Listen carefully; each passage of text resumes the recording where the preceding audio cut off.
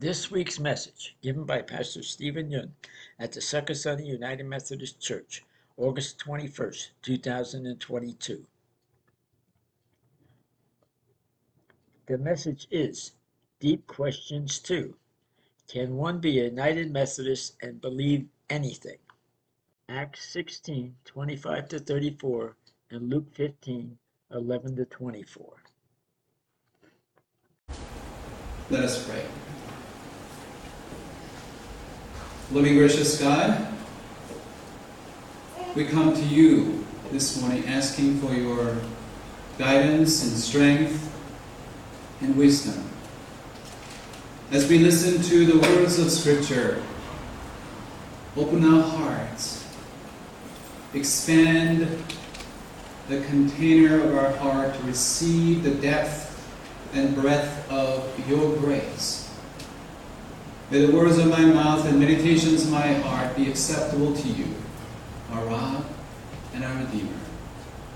In Jesus' name we pray. Amen.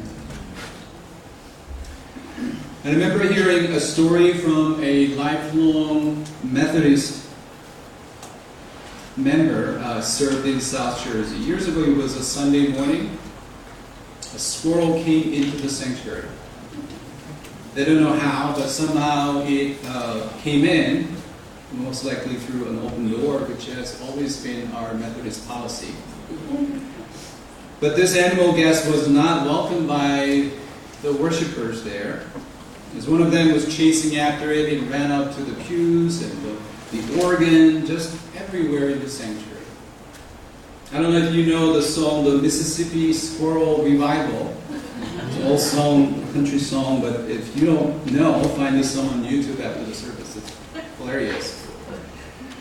You know, it was just one time happening in a small suburban United Methodist congregation, but I guess similar things happen in other churches. I heard this joke about how different Christian churches would respond to squirrels in the church differently. The Presbyterians from Reformed tradition believed that it was predestined. In other words, determined in advance by God's will. So they decided that squirrels should stay in the sanctuary and that they would just have to live with them. Catholics humanely trapped them and attempted to teach them how to participate in the Holy Communion, which of course didn't work.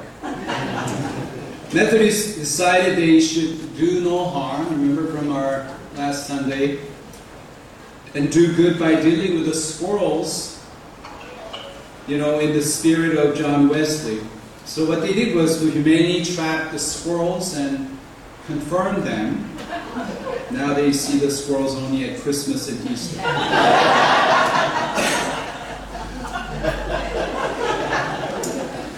Who you are determines how you behave. Last Sunday we talked about the first deep questions, one of the most frequently asked questions about Methodism. What makes United Methodist Church different and unique from other churches? It's a question of our identity, again. Who we are as a church, as a denomination. It shapes how you behave and how you believe, what you believe, and where you belong. Today, I want us to think about how what we believe shapes how we behave and what we do as a Christian. Along with this question. Can one be a United Methodist and believe anything? I'm sure some of you might have encountered a person from other Christian churches who half-jokingly say that one can be a United Methodist and believe whatever they want to believe. Is this true?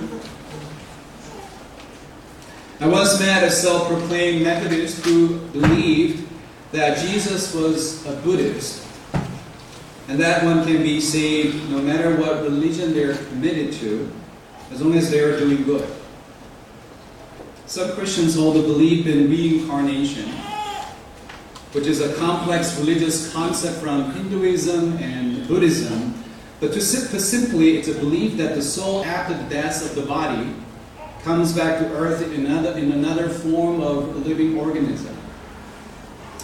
Yes, there are so many religious, secular beliefs out there in our world, and you might be wondering what to do with them as Christians, and how being a United Methodist has to do with what you believe. In what ways our Methodist faith shapes and transforms the convictions that we embrace as Christians.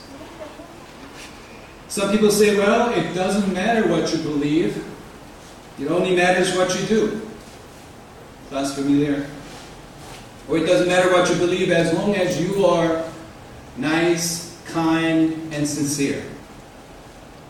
I believe these statements express the importance of taking action, embodying the Christian character, not just saying words or talking about what we believe. As Christians, we affirm that faith without works is dead, as taught in the book of James. So when someone says it doesn't matter what you believe, it only matters what you do, we get that. But let's think for a moment. What's missing here? This statement could be misleading in the sense that what you believe also shapes how you act and behave. Both consciously, unconsciously. Our practice is not morally neutral, as modern German philosophers have claimed over years. What you do always carries moral, philosophical, and theological implications, whether we are aware of it or not. There were Christian barbers who had been thinking he should share his faith with his customers more. And it was after hearing the message that everybody should be ready to stand before the Lord before they face death someday. And one night, in prayer, he felt a sense of urgency for evangelism, to share his faith with others. So he decided to witness to the first customer who would walk in the next morning. When the first customers came in and wanted a shave, the barber greeted him and went in the back of the shop and prayed, Lord, help me what to say as I'm going to witness to this man. And then quickly the barber came out with his razor, knife in one hand and a Bible in the other, and said, good morning, sir. I have a question for you. Are you ready to die? What we do and what we say cannot be separated from what we believe is true, what we think is right. Let's say that you are in prison because you are falsely accused of doing something you never did. Even though you did nothing wrong, they threw you into the maximum security cell under heavy guard, so there would be no chance of escaping. One day a strong earthquake took place, shook the jail to its foundation, the doors opened, and the chain fell from all prisoners. The earthquake stopped at the moment, and you're now free to go escape if you want. What would you do? How would you react in that situation? This is exactly what happened to Paul during his second missionary journey when he was in Philippi. Whether you decide to leave the cell or not, there should be some kind of idea or rationale behind your decision, your action. What would it be? What's amazing about Paul and Silas is that they chose to stay in the cell, even helping and saving one of the jailers who tried to kill himself. They had every reason they had to run away and escape the jail. The imprisonment, wasn't justice in the first place. And they got important missions to do in other places. But they stayed in the cell. Why? Look, the author of Acts doesn't explain why, but we know that this particular action could not be taken without their unwavering trust in Jesus Christ even in the midst of this ground-breaking, shaking earthquake, their faith in Jesus was unshakable. Their action, their decision to stay wasn't possible without their belief that God had a plan and a mission for them, even inside the jail. Right before these things happened, remember what Paul was doing with Silas? There was praying and singing hymns to God. The prisoners and jailers were listening to them. They were beaten and stuck in a place where they were not supposed to be. They should be out there to preach the gospel as free men. But you know that what? Their very action in the cell, singing and praising to God, turned the darkest place into a sanctuary. Their action choosing to stay in the cell turned the jail into a soul-saving mission field. Their actions spoke louder than their words. First, with fear and shock, the jailer was shaking all over as he knelt in front of Paul and Silas, and he asked this soul-searching question: what must I do to be saved? How can I be saved? In the cell, which must be the least expected place to share the gospel, Paul and Silas were able to witness to who Jesus was. And they said, believe in Jesus Christ and you will be saved, you and your household. This jailer and all his family were baptized on the same day and believed in God, believed in Jesus Christ. Friends, as United Methodists, we are the people who take action seriously. We are the people who see ourselves as the hands and feet of Jesus, continuing to do what Jesus had done 2,000 years ago. But importantly, this right action is grounded in our fundamental belief about who Jesus Christ is, what God has done to save us through Christ, and how the Holy Spirit works in and through us to help us stay in love with God. As a faith tradition, United Methodist Church may not be a creedal church, which means our theological spectrum is broad and open enough to embrace differences that are non-essential. This doesn't mean though, that United Methodists affirm everything people say they believe. As a church, we are committed to some core fundamental doctrines, such as the authority of the Bible in matters of faith, Trinity, salvation by grace through faith in Jesus Christ as our Lord and Savior, and the mission and unity of the church as the body of Christ, and its witness to the kingdom of God.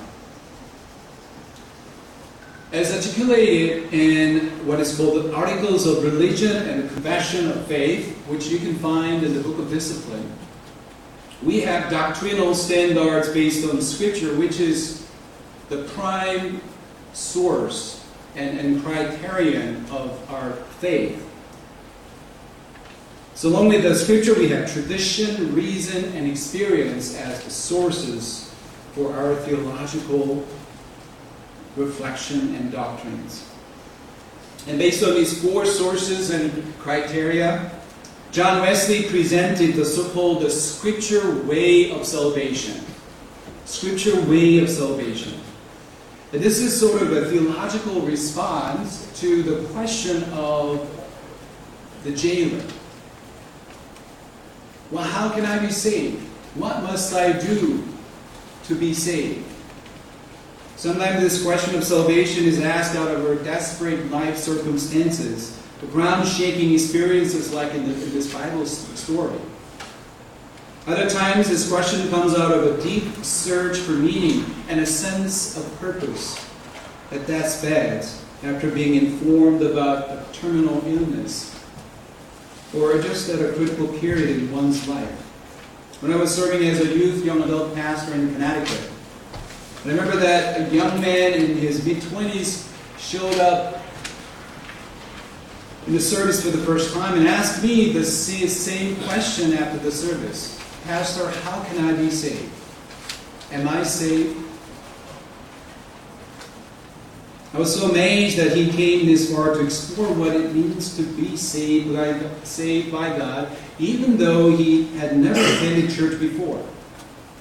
The faith was not part of his vocabulary, but he felt something is missing.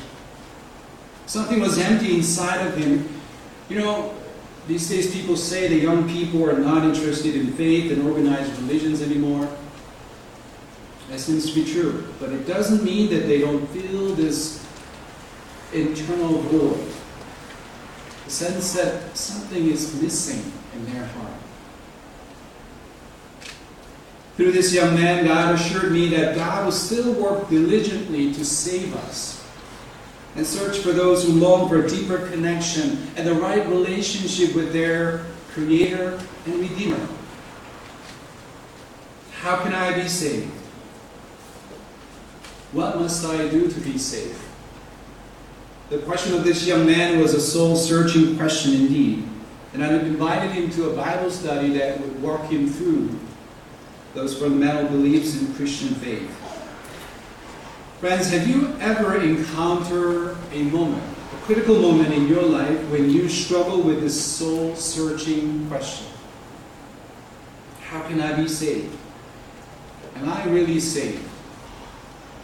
Sometimes the word salvation is misused and misunderstood by people who look for answers. The way of salvation they pursue is not scripturally based and theologically sound. One of the most frequently misunderstood part is that salvation is more than one-time getting saved experience. More than a personal assurance of going to heaven after death. Salvation is a journey of our lifetime where grace of God drove us closer to Him and the right relationship with God. To use Wesley's language, salvation refers to, quote, the entire work of God's grace. From the first dawning of grace in the soul till it's consummated in God's glory on the whole. So it's a lifelong journey toward eternal life with our Creator and our Redeemer and our Sustainer. In this regard, I believe Wesley's teaching, the Scripture way of salvation, helps us understand what it is exactly God does to save us, and how the saving grace of God in Jesus Christ works in our life journey. From the very moment when we are born, even the moments when we had no clue who God is. Last Sunday I talked about my son Wesley, who has a good Methodist name, and I said I was blessed with the 3 wonderful children. But then I went home and, opened the door and realized that I missed this one in my house. Who has another good Methodist name, Gracie. I felt a bit guilty to see her wagging, her tail and welcoming me with all his strength and all his heart. This photo was taken back in June. It shows a special connection shared by Wesley and Gracie as the youngest members of our family. To John Wesley, the founder of the Methodist movement, the understanding of grace was at the heart of his theology and practice. Because we humans fall short of God's glory, as Paul teaches in Romans. Salvation is not possible without the intervention of God's grace, the divine grace. According to John Wesley, the gift of God's grace is experienced and expressed primarily in 3 ways. First, prevenient grace. Second, justifying grace. And third, sanctifying grace. The first, prevenient grace, is a grace that comes before we get to know God. And before we fully understand God's love. Have you ever realized that from the very beginning of your journey, God was busy working in your life even when you didn't know who God was. Perhaps you were searching for meaning without knowing that God was first searching for your soul. That's the work of the prevenient grace. Like the jailer who came to faith, he didn't do anything to deserve salvation, but he was led to explore what it means to follow Jesus. Likewise, the work of the prevenient grace comes to us first, wins us by love, and prepares us to accept God's justifying grace. This morning we read the gospel story traditionally entitled The Prodigal Son. I'm sure many of you know this story. When the father saw his son coming back, his son didn't even apologize to him yet, but the father ran to him, embraced him, and kissed him. Even before his son got to the house, he did this. This is what the prevenient grace is about. The grace that comes before we get to know God. Even when we are still sinners, this prevenient grace comes to us. Secondly, the justifying grace is a grace that justifies us and pardons our sins. We experience justifying grace when we accept God's forgiveness through Jesus Christ and begin new life in Jesus Christ. It's the initial life-changing experience that sets us on the road back to new life in Christ. In the gospel story, the father was his father all along. But in the moment of joyful recognition when he came back home, the son came to know him as his father. His relationship with his father, his status as a son, was restored. And this is not something we do, it's something God does for us. But being justified is not the end of this journey. God is not finished with us yet. We're not totally free from the power of sin. We still have a long way to go. Let go of childish things in our faith and continue to grow and mature in our walk with Christ. This is why Wesley believed that we would need God's sanctifying grace. Sanctifying grace is the grace that makes us holy and perfect, just like our Heavenly Father is. While justifying grace is something that God does for us, sanctifying grace is that something that God does in us.